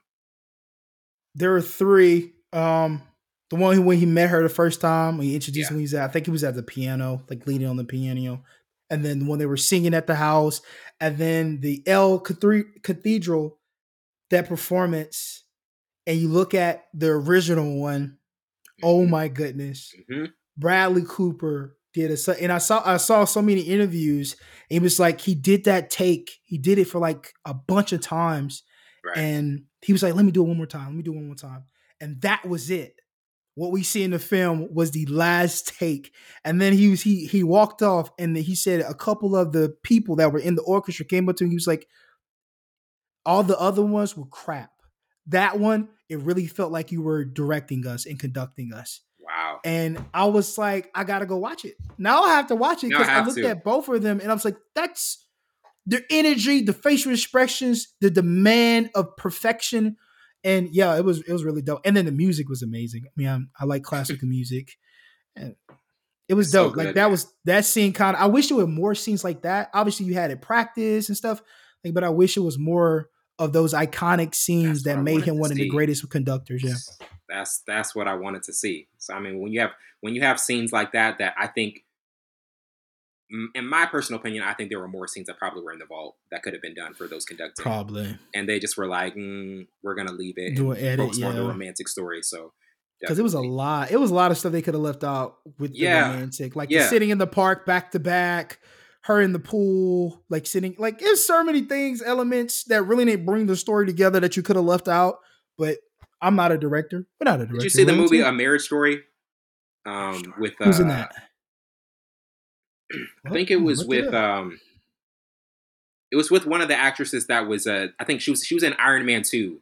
Marriage Story. Let's It see. was also a Netflix film.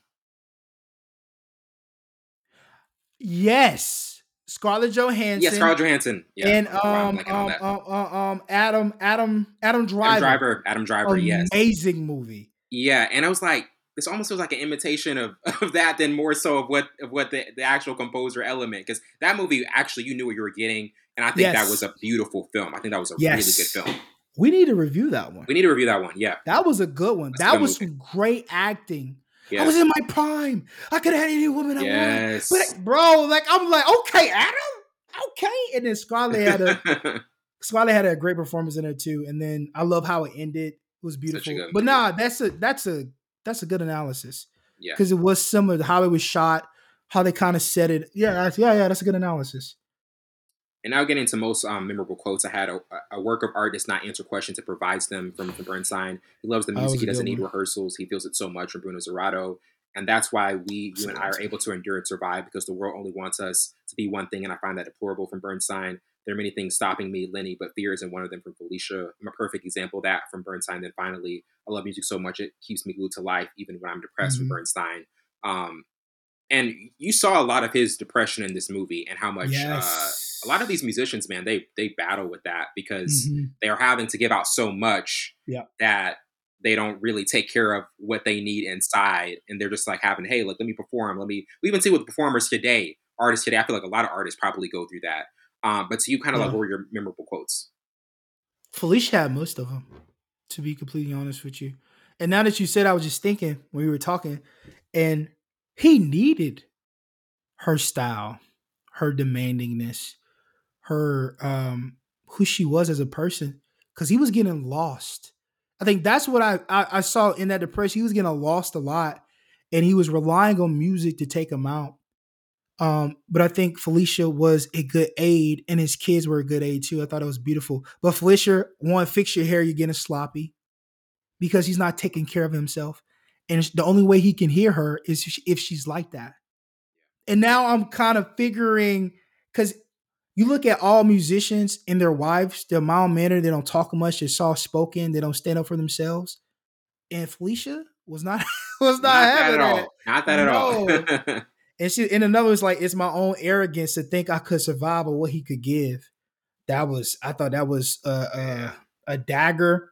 And then Felicia said it was amazing. And then Leonard like, darling, why did you come? And she was like, there's no hate. There's no hate in your heart. And I thought that was like, she had some good ones, and there are many things stopping me, but fear is not one of them.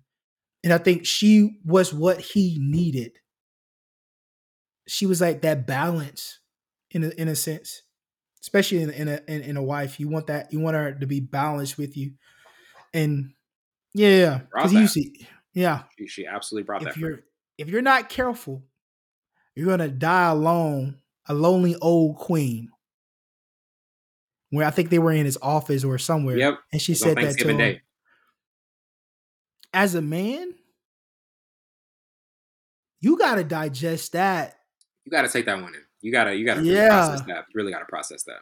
and he knew exactly what she meant, and it's only the way she said it. I feel that was what would get to him, and then it was sad that she was telling him to take care of himself, and then she got cancer. I think that's crazy. But no, she was definitely now Wellington. Hey, Felicia was the best character. Felicia was the Man, best she character. came with it. She came with Yeah. it in this one, man. And now get into what did you like the most about the storyline? To me, the fact that I do like how they highlighted the mental health issues that artists, Hmm. that composers and just musicians in general go through. I thought that was a necessary element to highlight and kind of tap into. To you, kind of what particular element of this storyline did you like the most? Yeah, that and I think Felicia. Now just thinking about the whole thing and replaying the movie, I think she was not like any other musician's wife At all. that you've seen on the screen or heard about. She brung it. She was what he need. She said what she said, and she means what she says. And she was direct, and I think that's what he needed. And he battled a lot of depression. And I'm glad. I'm not. I don't know if they said this in the film, but I don't think he turned to drugs. He smoked a lot of cigarettes. Yeah. But most musicians will do drugs or hard drugs and get in, but he didn't do that. And I'm pretty sure she would have killed him if he would Oh have did hard drugs. yeah. Yeah, She it's into probably would that. have killed him. The cigarettes was an exception, but I do think highlighting the depression of being at the top of the mountain and what it takes to get in the top of the mountain and what the effects are, and then showing how he dealt with that. And I think that was a good highlight because we get that in certain movies, but it's always negative. Hmm. I think they depicted it in a positive light how he dealt with depression and Yeah. how he was helped through his depression, and then how he was still on the mountaintop while battling depression. I thought that was beautiful because it's always a negative light. It's always a negative light. Oh, they was on drugs. He became a crackhead, and he used to beat his wife and all this stuff. Typical We didn't updates. get that in this. Yes. Oh my goodness, musicians, man, womanizers. Not all musicians, not all musicians, but There's a different good ones. There's percentage. anomalies. There's anomalies Yeah, out there's there, but definitely the percentage. anomalies. It's um, terrible. man, when we look at Bradley Cooper and what he's done, man, he's been in a lot of different movies. Stars Hmm. Born, The Hangover, American Sniper, Limitless, Yes, Limitless was a good one. Guardians of the Galaxy, American Hmm. Hustle. Like when you look at what he's done and his catalog, and like you said, Silver Linings Playbook. yes, you, Throw you that in mentioned there. you mentioned range. What Hmm. stands out to you the most about what he's able to do in these different movies? I think is to bring out the character, like a splitting image. Because if you've never seen the Mr. Bernstein, you would think that's Bradley Cooper is him because it's literally a splitting image. Like they It's put it on, insane. they put a side by side, and to be able to bring that energy and bring what he was, like I don't. There's no flaw in his acting in his No, no, depiction. There's not at all. no flaw. You can't say Bradley Cooper didn't do a good job. It came with it. Maybe he's under maybe he's under fire for some other things from this film, but his depiction of Bernstein was spot on. And it wasn't even a biopic. It was literally him telling a love story and then highlighting how good he was as a conductor and a composer. So I Definitely. think his ability to do that and then be able to play any role, um, and be able to like find different nuances of characters, because even with his voiceovers for Guardians of the Galaxy, I don't think you could put anybody else's voice. That obviously Mhm. they mix it up, they contort it a little bit. I think, but his voice still breaks through. I don't think you find anybody who can voice Rocket like Bradley Cooper does. I think he's underrated as an actor, and I think um, he brings different type of emotions. Even for Wedding Crashers. He was in Wedding Yes, Crashers. yes. Phenomenal job. He's super funny. He can do it all. He can play comedy. He can play drama. He can do biopics, which is not a biopic, but I think he's definitely versatile. And being versatile these day and age gets you gigs. And then he's producing and directing, which is hard What to was? do. Did he have some production credits in Joker or? Because I I feel like I think he think. was in part of Joker. Let me see. I think he was, but I know acting and directing is extremely hard. That's hard thing to do and to be able Very to hard. stay Very in hard. character and Yeah. then not a lot of people can do that. I know off the top of my head, Ben Stiller did it. Oh, he was an executive producer on Joker. He was an executive Yes, producer on Joker. yes, Yeah, and that's really dope. that's I didn't really know dope. Martin Scorsese was part of this film though. Yeah, and doing the research for this was the first time I saw that he actually was a part of this movie. Okay, I didn't know that. Yeah. I wonder So if I mean, he had a obviously, I wanted to know. I honestly kind of want to know how much involvement did he have in it because right. I think this movie would have been a little different if Scorsese had been a part of it.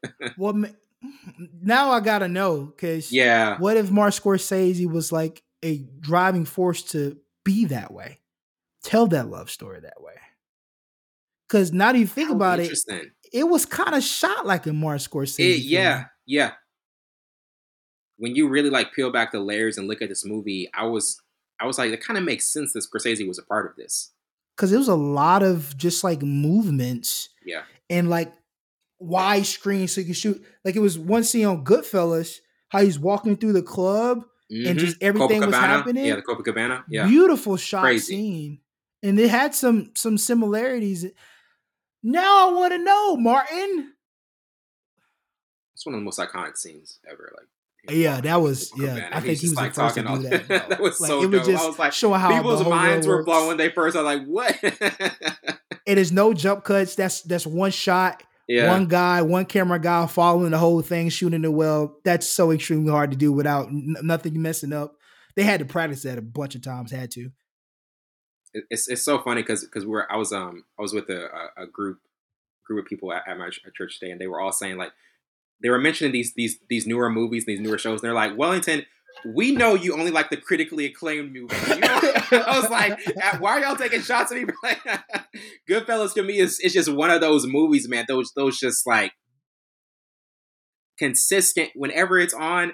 No matter what part of the movie, I am watching it. Like Yes, it can be indeed. 30 minutes left when he's getting chased. I'm watching it. Like I'm locked It in. got so much iconic voiceovers from shots to just like, bro, Goodfellas is a great film. Like even Casino. Casino is another one. I don't care what I know it's extremely long, but it doesn't matter. I'm gonna watch it.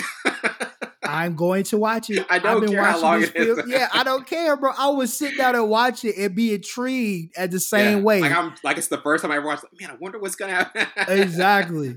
Man, they tripping, Definitely. bro. Talking about that watch just watch critically acclaimed movies. Well, we're getting to our last topic. 10 years from now, do you still think it'll be watched when intriguing? And I think this is an interesting one because when you're expecting a performance movie, you get something different, and maybe it may feel a different type of watch for you. But if you're just looking at performances, man, Bradley Cooper absolutely killed this.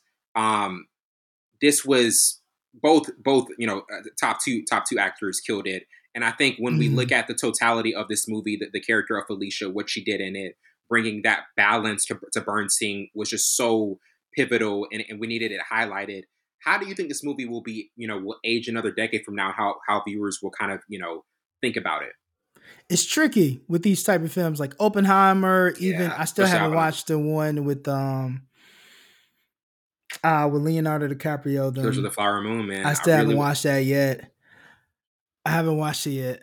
I've had every opportunity to do so, but I was just like, I'm just not in the mood to I'm gonna say this watch though. I'm gonna be really intrigued if you do watch it. Let me know, and then just what just I. just give us your brief review after, because I'm gonna be really intrigued to hear what you think about that one. I'm gonna have to watch it because it took me a while to watch Irish because Irishman. we reviewed that. I had Yeah, to watch it, but it took me a while to actually like watch it. But I don't know. I gotta put in my mindset. I know it's Martin. I know it's DiCaprio. I know these some great guys, but Lily sometimes Gladstone. I will say this: she's gonna be one that I think she's going to gain a lot of she gained a lot of respect, obviously, Respect from but I think her yeah. performance, pay attention to hers the most because she has a really dynamic one. Okay. But these type of films, just because they're like a historic type vibe and Right. telling, It's I going to be a don't know different if it's gonna rewatch. It's going to be be a different rewatch. watchable in Yeah. 10 years. So we were just talking about movies that you can rewatch at any point. This is one it's in a different category. Yeah, like it's not like, hey, let me just flip on Maestro.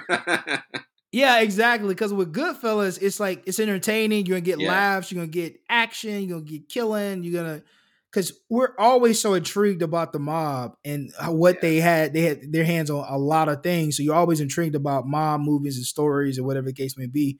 But with films like Oppenheimer and this and some other films that biopics of things that happen in history, you're not always in the moment to want to watch those type of films because you really have to sit down and watch it, if that makes sense. Because with like mob films or whatever, you can you're intrigued, but you can glance over or whatever. You're not going to miss much of the story. But with this one, like I feel like I was glued to the screen because I felt like I had to. I'm going to miss something. I'm going to miss something about their story or what's going on. If I even just go to the bathroom, I pause it so I don't miss anything. Yeah, certain films you just want to pause it. Yeah, definitely. Before we close out, though, so you did watch Oppenheimer? Yes. What did you think?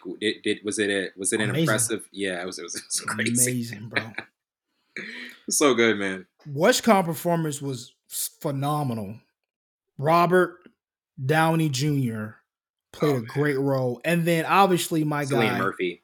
Yeah, played a phenomenal. He's been in so many Nolan movies. When I look back, I was like, man, he was in Batman Begins. Mm-hmm. I think he was also in Dunkirk, obviously Inception. Yep. Bro, he's been in a lot of Nolan movies and He's a great actor. really good Nolan movies as well. He's a great actor, and his catalog is extensive too. And I think they're about to finally do a Peaky Blinders movie. Okay. They said it was some productions. I don't know if you're familiar with Peaky Blinders. If you watch that, phenomenal show. Love how they ended it, and I'm excited for a movie. But I think he's a good actor too, and seems like Oppenheimer's gonna have a really dominant Oscar run. Seems like they're gonna be in that. Oh, for sure. A lot of nominations, a lot of wins. Besides, I am hearing the holdover, the new Paul Giamatti movie that came out. Like it was the comedy drama. It's on Peacock. It's getting a lot of buzz too. But I think besides that, Killers of the Flower Moon, it's controversial, so it's not the type of movie the Oscars would put up. But Oppenheimer, man, like even at the Golden Globes, it's racking up a lot of attention. So it's gonna go on that run. I mean, they shot it well. I think they didn't leave a lot of things out. And then if you're a history buff, you kind of got the intricate detail of what was going on, why Hitler was an intricate part. Yeah, you got what you want. You got all the juicy details. You want to get it because it's government. You're not gonna whatever. You're not gonna know that. But for me, it was just like that's why I went to see that over. I mean, obviously that's pivotal because of what they did to. That's crazy what they did to them, and I think that's why I didn't want to watch that movie because I'll probably get pissed because it's as worse as slavery. How are you going to cap somebody's money? Watch. Bro, it's insane. And I think that's another reason why I'm hesitant to watch it because I'm going to get upset because one, I have that blood in me, Blackfoot and Cherokee, and I'm going to get extremely upset at how do you cap somebody else's money, bro? That's crazy. Well, I got the Cherokee in me too. Like it's yeah, bro. Like how do you do that? Are you come with somebody, bro? The audacity to do something, bro. That's crazy, bro. And they get upset when they don't like it. Absolutely. Anywho, yeah, bro. I'm proud of that. You sat through that because I would have turned that theater. Me and Kevin Garcia were talking about it when he was on for the review of it. He said he was watching it and like. He was super emotional near the end because his wife was like, "Are you okay?" Like he said, "Bro, that was a tough watch." And he's studied. I mean, in his lineage, obviously from what we talked about in that review, and he said it's a great one. He appreciated it, but he also was like, man, I needed tell the story. I needed some time to process it after I left. Yeah, like, bro, that's the amount of stuff they did to them, and then you turn. Oh man, that's. And they want us to forget. They want us to forget so quick, man. Like, oh, just come on, that's the past. It's the past. Come on, let this bygones be bygones. Yeah, that's childish Gambino said, man, bro. I might rewatch that video because that was a crazy video. That was a crazy video, bro. My goodness, bro. And then he would have downplayed when it first came out. He's like, bro, I don't know what y'all talking about, bro. That's just a regular video. Child, come on. Come on, that video, and it's the video. Like whenever people talk about that, it's the video because that is one that instantly, I'll never forget it. It was a Wednesday night in youth group. Tyler played it. That video. It's like, what do you guys think? Everybody was like, their jaws were dropped. They're like, bro, that was crazy. I've never seen something like that before. So many, like you got to pause it to pick up on a bunch of stuff that he was talking about. Man. And then Atlanta like highlighted so many things. And I miss that show so much. I miss that show so much, bro. Man, I wish it would have came back. The last season I enjoyed the most because it was so sporadic. It was everywhere. We still haven't reviewed the last season. We still haven't reviewed the last season. Because he did a whole thing on the Goofy movie. Yes. And how that actually might have been my favorite episode of the entire season. That was my favorite because I never knew that.